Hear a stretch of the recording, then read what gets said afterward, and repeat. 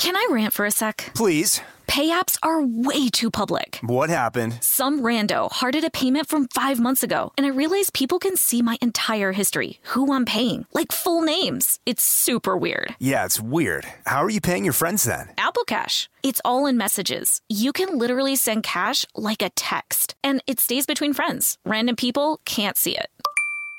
Did you just pay me $1 on Apple Cash? Shh. Services are provided by Green Dot Bank. Member FDIC. Terms apply. Escape to summer with Victoria's Secret's just-arrived collection of swim and other sun-ready silhouettes. Pack your bags with new styles from the Very Sexy collection, like the made-to-be-seen Very Sexy push-up bra, in on-trend hues like green and citron and black shine.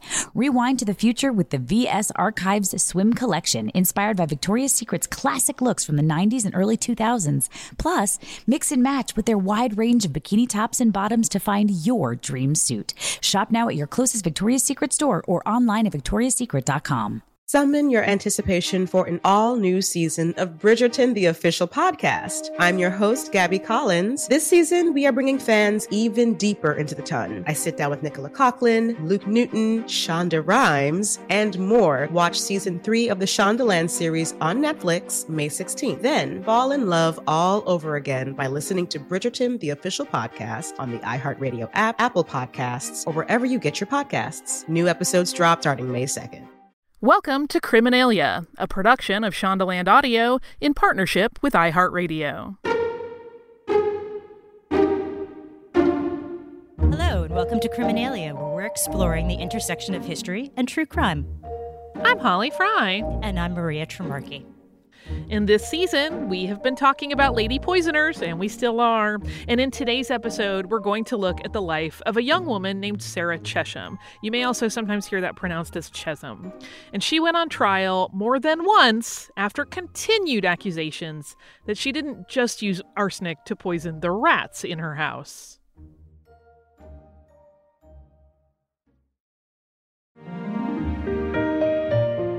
So Sarah, who was born Sarah Parker, was 19 and pregnant with her first child when she married Richard Chesham, a 21-year-old farmer, in the summer of 1828. They named their firstborn daughter Harriet. In the next 10 years, they went on to have 5 more children who were all boys. Philip was born in 1830, John in 1832, Joseph in 1834, James in 1837, and finally George in 1839. They lived in Clavering, a small rural village in northwest Essex, and we mean very small. In 1841, there were barely more than 1,000 people living in the village, and most of the population was under the age of 20. Sarah and Richard eked out really a meager living. Sarah, and possibly Richard as well, was illiterate. There was little food and little work, and most people farmed just to get by. Right, and not even always on their own farms. Sometimes they would work for farmers. They were that poor. In January of 1845, 2 of their boys, Joseph, who at that time would have been about 10, and James, who was probably about 8, both came down with severe stomach pains and vomiting, and they were seen by their local doctor, yet they still both passed away. Both, it was believed, had died of cholera.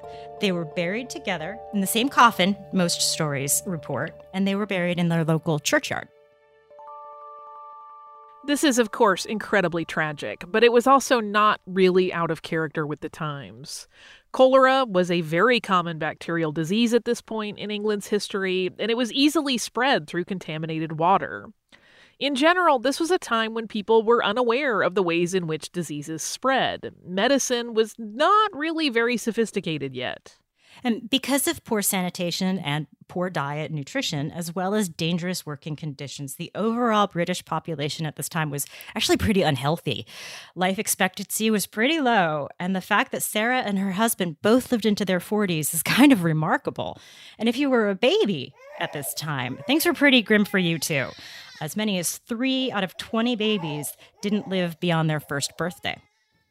So the death of the 2 boys was considered a family tragedy, and there was no suspicion at the time against Sarah or her husband, at least not by the authorities. The small-town gossip mill was beginning to run, though. The trouble all started during the summer of 1846, about a year after the boys died, when another young woman in town, her name was Lydia Taylor, who may or may not have been the ex-girlfriend of Sarah's husband, Richard, began accusing Sarah of poisoning her infant son. That baby, named Solomon Taylor, was healthy when he was born, but his good health began to deteriorate rapidly in late June that year, his mother reported. Sarah had visited Lydia and her son 3 times, and Lydia was certain that her son's death was linked to the gifts of rice pudding and apple turnovers that Sarah had brought along. Lydia reportedly also told authorities she was certain she saw a white, slimy substance on her son's lips before he became ill. Sarah, she continued, insisted that that was just sugar from the desserts, but because Solomon died shortly after eating Sarah's food, Lydia suspected her of murder. Okay, 2 questions. Should a baby be eating those things? Right? For a 1 year? Right, like your digestive system is still forming, but absolutely have a spoonful of rice pudding. Right. I guess that's the more likely of the 2 to be digestible. It's not my place to judge what she fed her son. Right, less than a year old. That's really young to be eating any kind of rich dessert. Right. It just seems weird to Agreed. me. Again, I'm not a parent, so any parent that has fed your child these things, please don't think I'm judging you. My understanding is just that babies should not be eating food that rich. But this whole accusation kicked off a series of events, none of which were good for Sarah. In August of that year, based on Lydia's story as evidence, Sarah was investigated by local authorities, who decided that there was enough in Lydia's report to move forward. So, because of the rumblings of Sarah's guilt around town, it was at this time, too, that the magistrate requested the bodies of her 2 sons be exhumed. The remains were examined by local authorities and a local doctor, who sent the stomach contents of each child to London for analysis. So while we're pondering that, it makes me want to take a little bit of a break. And when we return, we're going to talk about how Sarah went on trial for the deaths of 3 boys.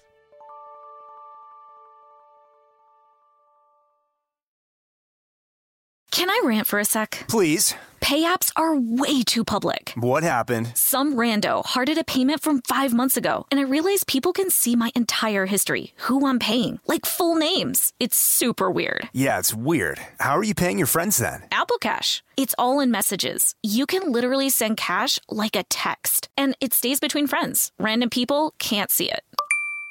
Did you just pay me $1 on Apple Cash? Shh. Services are provided by Green Dot Bank. Member FDIC. Terms apply. Hey everybody, it's Holly. Listen, I've been doing stuff on stage since I was a kid, which means that I have been doing my makeup since I was a kid.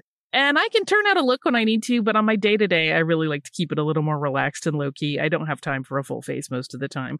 But that also means that Thrive Cosmetics can have me covered no matter what I'm doing, whether I'm doing something on stage, like I have an appearance or a live show, or I'm just running to the grocery store. Something in their line is perfect. And what I really love and what's important to me is that they are certified 100% vegan and cruelty-free. And to me, cruelty-free is very important in the cosmetics I use. I mentioned that I've been doing my makeup for a long time. I've gotten older in that time. And one of the things that I've done to refresh my look is switch over to their brilliant eye brighteners and use something like a rose gold shade to really go all around my eye and then just blend it out and get a daytime smoky look. It makes me look a little more youthful and more refreshed. And it's just easy as pie, and it means that I don't have to mess with a whole ton of products. Refresh your everyday look with Thrive Cosmetics, luxury beauty that gives back. Right now, you can get an exclusive 10% off your first order at thrivecosmetics.com/Criminalia. That's Thrive Cosmetics, CAUSEMETICS.com/Criminalia for 10% off your first order. This episode is brought to you by Simply Safe. Listen, you listen to true crime podcasts. You know that the world can be dangerous and unpredictable and that there will unfortunately be people who want to hurt each other. And so it's kind of nice to get a little peace of mind by having a good home security system. Just take a few precautions. And I recommend looking at Simply Safe Home Security. I've had my home broken into in the past, and it was a terrible feeling, even though nothing that bad really happened. Aside from an intruder, I just really like knowing that I have a security setup that lets me check in on my pets when I'm not home. That is a huge peace of mind giver when I am out traveling. Simply Safe sent me a whole home security system, and I was really, really impressed by the variety of indoor and outdoor cameras they offer. And the whole thing is backed by 24/7 professional monitoring for less than $1 a day. Get 20% off any new Simply Safe system when you sign up for Fast Protect monitoring. Just visit simplysafe.com/Criminalia. That's SimpliSafe, SimpliSafe.com/Criminalia. There's no safe like SimpliSafe. Escape to summer with Victoria's Secret. Pack your bags with just-arrived swim, cover-ups, corset tops, and other sexy silhouettes. When the sun goes down, opt for bold and blingy styles, like the made-to-be-seen Very Sexy Push-Up Bra from the Very Sexy Collection, in on-trend hues like black shine, green, and citron. For a glam statement, pair them with your favorite jeans and bring the heat. Because life is better in a bikini. Rewind to the future with the VS Archive Swim Collection, inspired by Victoria's Secret's classic looks from the 90s and early 2000s. For endless out-of-office options, mix and match with Victoria's Secret's wide range of bikini tops and bottoms that offer you every type of coverage, from full to cheeky to minimal. And now in this season's must-have shades and patterns, add the finishing touch with the limited edition Bombshell Escape fragrance, a free-spirited take on the iconic Victoria's Secret scent.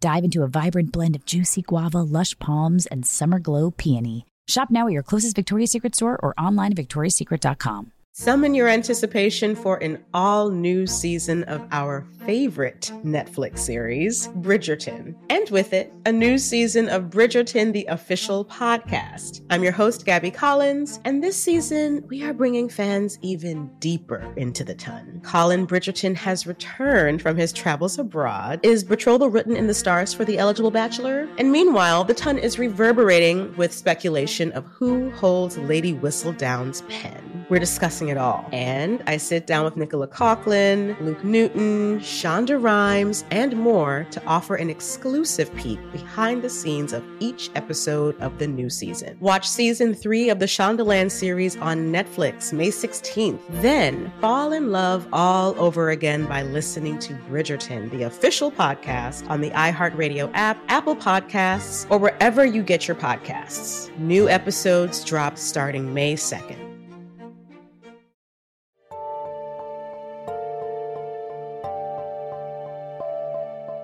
Welcome back to Criminalia. Let's get back into how Sarah stood trial for the poisonings of 3 children, 2 of her own.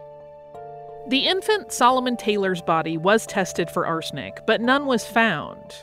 The bodies of Sarah's own children, Joseph and James, were also tested, and the outcome in those tests was not so good.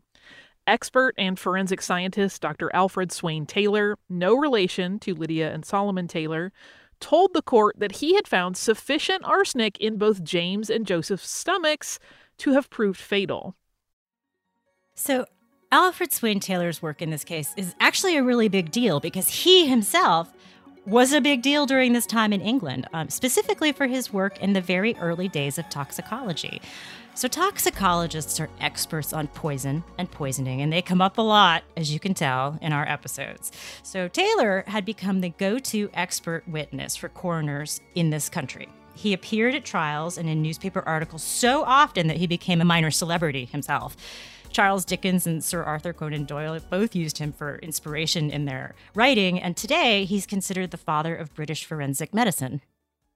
And Dr. Taylor testified that he had found yellow arsenic in the boys' stomachs, which apparently meant, he explained, that they had ingested white arsenic while they were still alive. The sulfur released by the body, he said, was what turned it yellow. So Taylor may have been good at his job for the time, but this is not exactly the kind of testing you would get from a modern-day toxicologist. There's a little bit of guesswork involved. Right. Yeah, I'm still sure that it must have been pretty amazing if you were in the courtroom and you had your witness, pulling out all of this scientific fact about arsenic.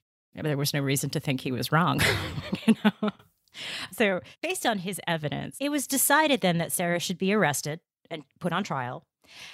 Actually, let's talk about those trials for just a minute, because Sarah was put on trial 3 times in something like 2 days or a day and a half. It was really compressed, but there were 3 trials, 1 each for each victim. While the evidence seemed clear to the court that her 2 sons had died of arsenic poisoning, there was no way to prove how the boys had ingested the arsenic to begin with.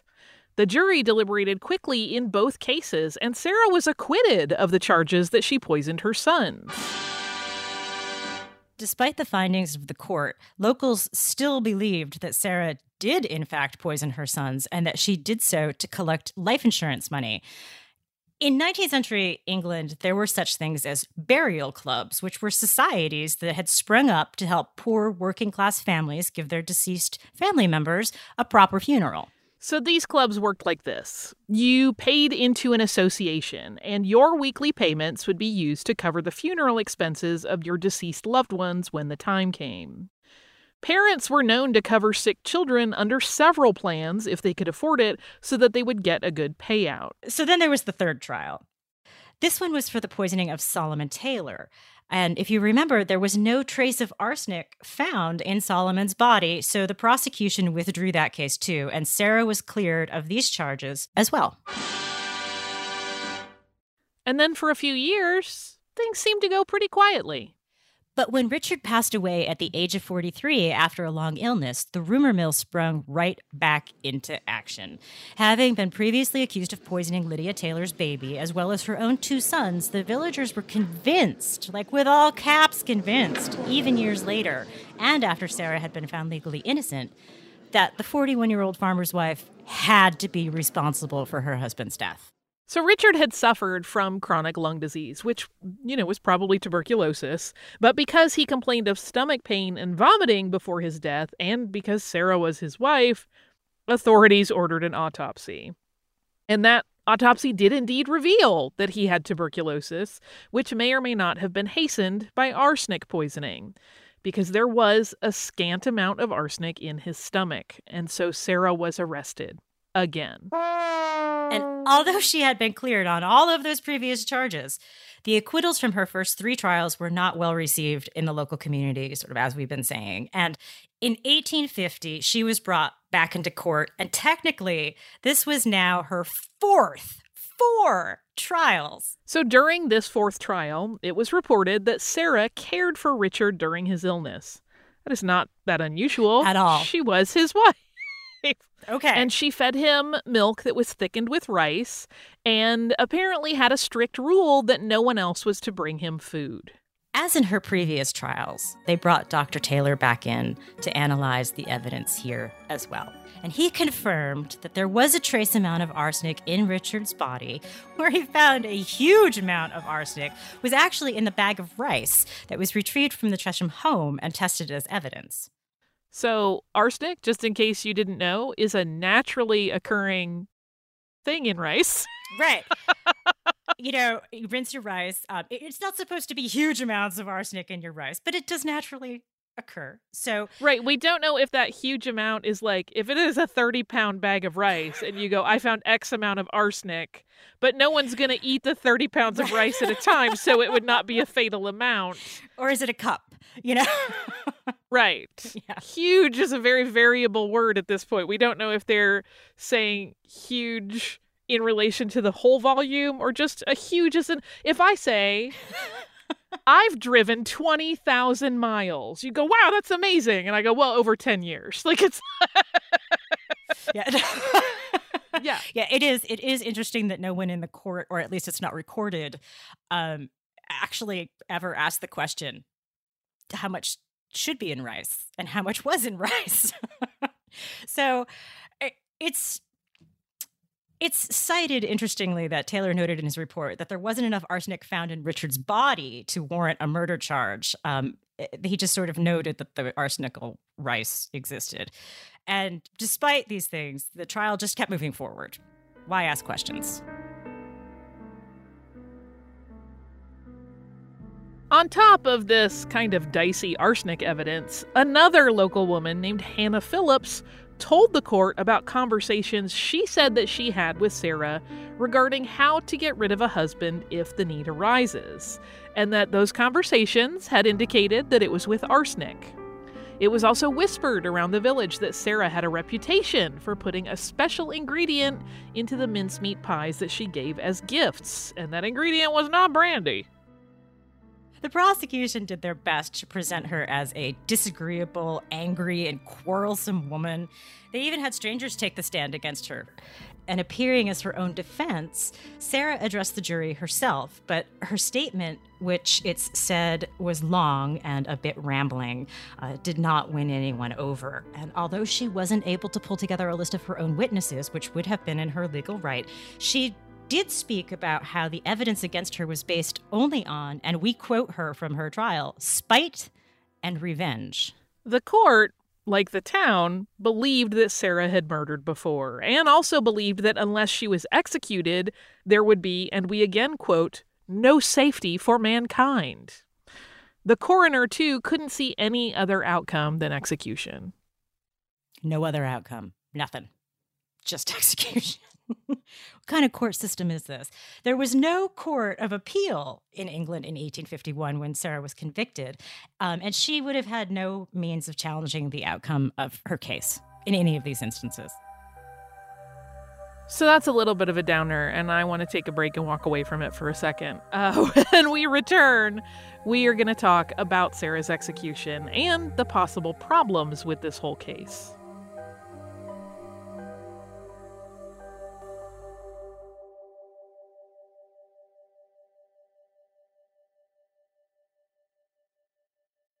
Escape to summer with Victoria's Secret. Pack your bags with just-arrived swim, cover-ups, corset tops, and other sexy silhouettes.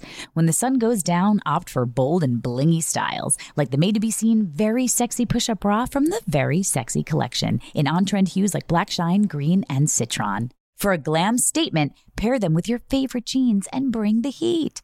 Because life is better in a bikini. Rewind to the future with the VS Archive Swim Collection inspired by Victoria's Secret's classic looks from the 90s and early 2000s. For endless out-of-office options, mix and match with Victoria's Secret's wide range of bikini tops and bottoms that offer you every type of coverage, from full to cheeky to minimal. And now in this season's must-have shades and patterns, add the finishing touch with the limited edition Bombshell Escape fragrance, a free-spirited take on the iconic Victoria's Secret scent. Dive into a vibrant blend of juicy guava, lush palms, and summer glow peony. Shop now at your closest Victoria's Secret store or online at victoriassecret.com. Summon your anticipation for an all-new season of our favorite Netflix series, Bridgerton. And with it, a new season of Bridgerton, the official podcast. I'm your host, Gabby Collins, and this season, we are bringing fans even deeper into the ton. Colin Bridgerton has returned from his travels abroad. Is betrothal written in the stars for the eligible bachelor? And meanwhile, the ton is reverberating with speculation of who holds Lady Whistledown's pen. We're discussing it all. And I sit down with Nicola Coughlan, Luke Newton, Shonda Rhimes, and more to offer an exclusive peek behind the scenes of each episode of the new season. Watch season 3 of the Shondaland series on Netflix May 16th. Then fall in love all over again by listening to Bridgerton, the official podcast, on the iHeartRadio app, Apple Podcasts, or wherever you get your podcasts. New episodes drop starting May 2nd.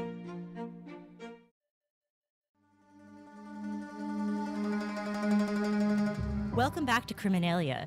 We're talking about the poison panic that gripped England at the same time as Sarah's trial. Okay, let's take a minute and talk about what life was like in England at this time. So this was kind of the early end of the Victorian age, and economic conditions in England were pretty dreadful. As we talked about earlier, a lot of people were living in really abject poverty. There was high unemployment in the 1840s, which led to an alarming public health crisis as the number of child and infant poisonings began to increase, both accidental poisonings and intentional ones. Still, most people, though, who died from arsenic poisoning did so because of accidents or mistakes or long-term exposure to the poison in everyday items such as cosmetics. It was a common ingredient, or often from contaminated groundwater, which still happens today.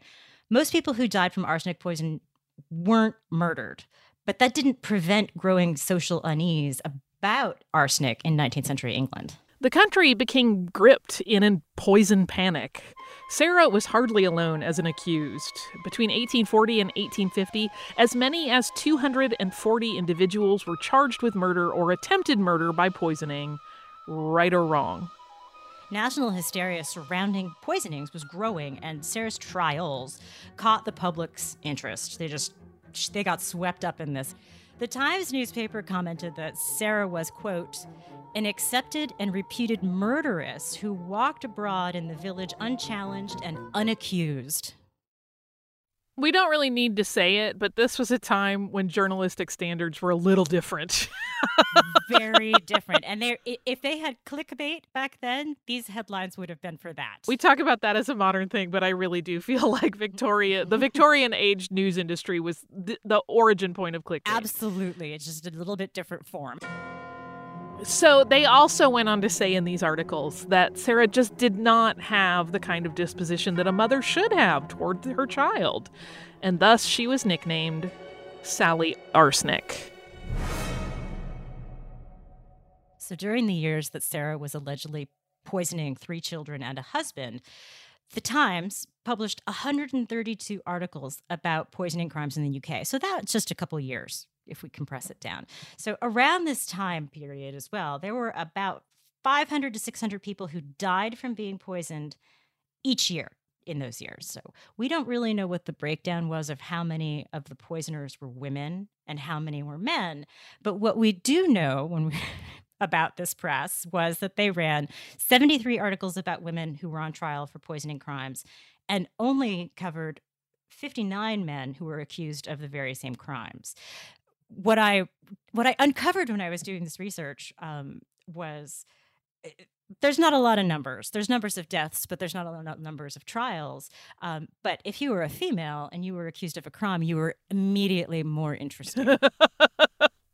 And while it might be an indication that women were more likely to poison in Victorian England, their editorial calendar may also simply reflect that stories about female criminals, as Maria just suggested, were more sensational and would draw more readers than those of males. Like we said, kind of like clickbait, but 19th century style. Right. So let's get back to Sarah's trial. Sarah was convicted in her 4th trial, a single count of administering poison with intent. And it's that statement rather than murder because Dr. Taylor didn't find enough arsenic to prove fatal in Richard's body. She was sentenced to death by hanging. It's reported also that thousands of people came to watch her public execution, and possibly as many as 10,000 people in March of 1851. I have to say, though, if that number is true, and wow, does it feel high. Particularly considering how small their village was. There were 1,000 people who lived there, and most of them were under the age of 20. Where did these 10,000 people came from? I mean, it's more people than can legally fit in the Miami Beach Convention Center. So I'm not sure if they were bussing them in. But You think?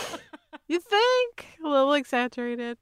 There was actually an illustrated verse recounting Sarah's final moments that was distributed among the spectators. One stanza read like this: "Wicked, base, deceitful wife, barbarous and cruel mother, doomed to die in the prime of life." Poor Sarah. She was the last woman to be executed for attempted murder in England. So as we have just uncovered, there was a lot of gossip and only a little bit of evidence in each of Sarah's trials. So was she just hanged as a result of hearsay and rumor? Although she was convicted of a single count of attempted murder, the public believed that she was responsible for more than that, and maybe also for teaching other women how to kill with arsenic in a deadly poison ring in her small town. There was no proof of that, but that didn't really matter. Whew. Sarah's trial sparked a moral panic about poison. And this is kind of the interesting and important thing about her going on trial for 4 times. Up until 1851, arsenic was really cheap and it was really easily available around England. Like a small town, you would have found it there too. And although its intended uses were for things like killing rodents and surprisingly treating acne, it quickly became known for its off-label uses such as killing family members, and it was often for inheritance. And again, it was also a thing to be talked about because it's very sensational. Who doesn't love a little drama? Very. Victorian England was like the era of the drama llama. I think we all know. And this whole set of trials fits right in. Yep. So the London Medical Gazette at the time reported that with just 2 pence, you could buy enough arsenic to kill about 100 people. 2 pence is the equivalent of 2.5 cents in today's dollars. So for, $100, you could kill those 10,000 spectators. Right. Alleged spectators. You could at least kill everybody in your town. So Sarah's trial was one of several, actually, at this time that caught the attention of both the media as well as Parliament. And in early 1851, the Earl of Carlisle introduced the Sale of Arsenic Regulation Bill. And this bill put a few rules into effect. There had been no poison rules before. And it broke down like this. So first, it required arsenic suppliers to keep a register of names of people who bought the poison, as well as the amount they purchased and their reason for buying it. And they had to provide a signature. Second, there were no restrictions on who could sell arsenic, even under the bill. But now, sellers were only legally allowed to sell it to people whom they already knew. And third, arsenic, which we have talked about before, in its natural state after it's been processed, is white, and it often resembled sugar. And so at this point, it had to be dyed with indigo or soot before it could be sold in individual packets. No more mistaking it for a household sweetener. So this bill was intended to address the growing public concern over both accidental and deliberate arsenic poisonings. And it was actually in place until it was repealed and replaced with the Pharmacy and Poisons Act of 1933. So quite a long time. And because of the way investigations and trials are conducted today, it can sometimes seem easier for us to look back on the past and cry, injustice, Sarah had 4 trials and they didn't know what they were doing and we just cry, everything was wrong. But there really does seem to be evidence in Sarah's case that things could have been done better. There wasn't a lot of evidence against her, and her one-sided trial surrounding the death of her husband found trace amounts of a poison that often doesn't have to do with being poisoned. So a conviction based on hearsay from locals, including bogus and uninvestigated stories like one that we found, which was Sarah kept a stash of arsenic in a tree stump outside her house. It's hard to see her execution as a fine practice of law. So that said, there is an interesting twist to Sarah's story that we actually did not know about when we originally chose her for this season. I love this. Yes. Recently, Rosalind Powell, a descendant of Sarah, approached the producers of BBC One's show Murder, Mystery, and My Family and asked for help in re-examining the circumstances of Sarah's case. So it's been more than 160 years since her execution. And with new eyes on the evidence, investigators from that team found that the tests carried out at the time of Sarah's trial were actually pretty inconclusive, citing that today we now know that it's not unusual to find small traces of arsenic in a human body, like what was found in Richard's body. Sarah's alleged victims, the barristers and judge determined, there were 2 barristers and a retired judge who were the investigators, had likely died from natural causes like cholera and tuberculosis, like we expected. Ultimately, Sarah's family did get an unsafe verdict, and that means the original guilty verdict should be overturned.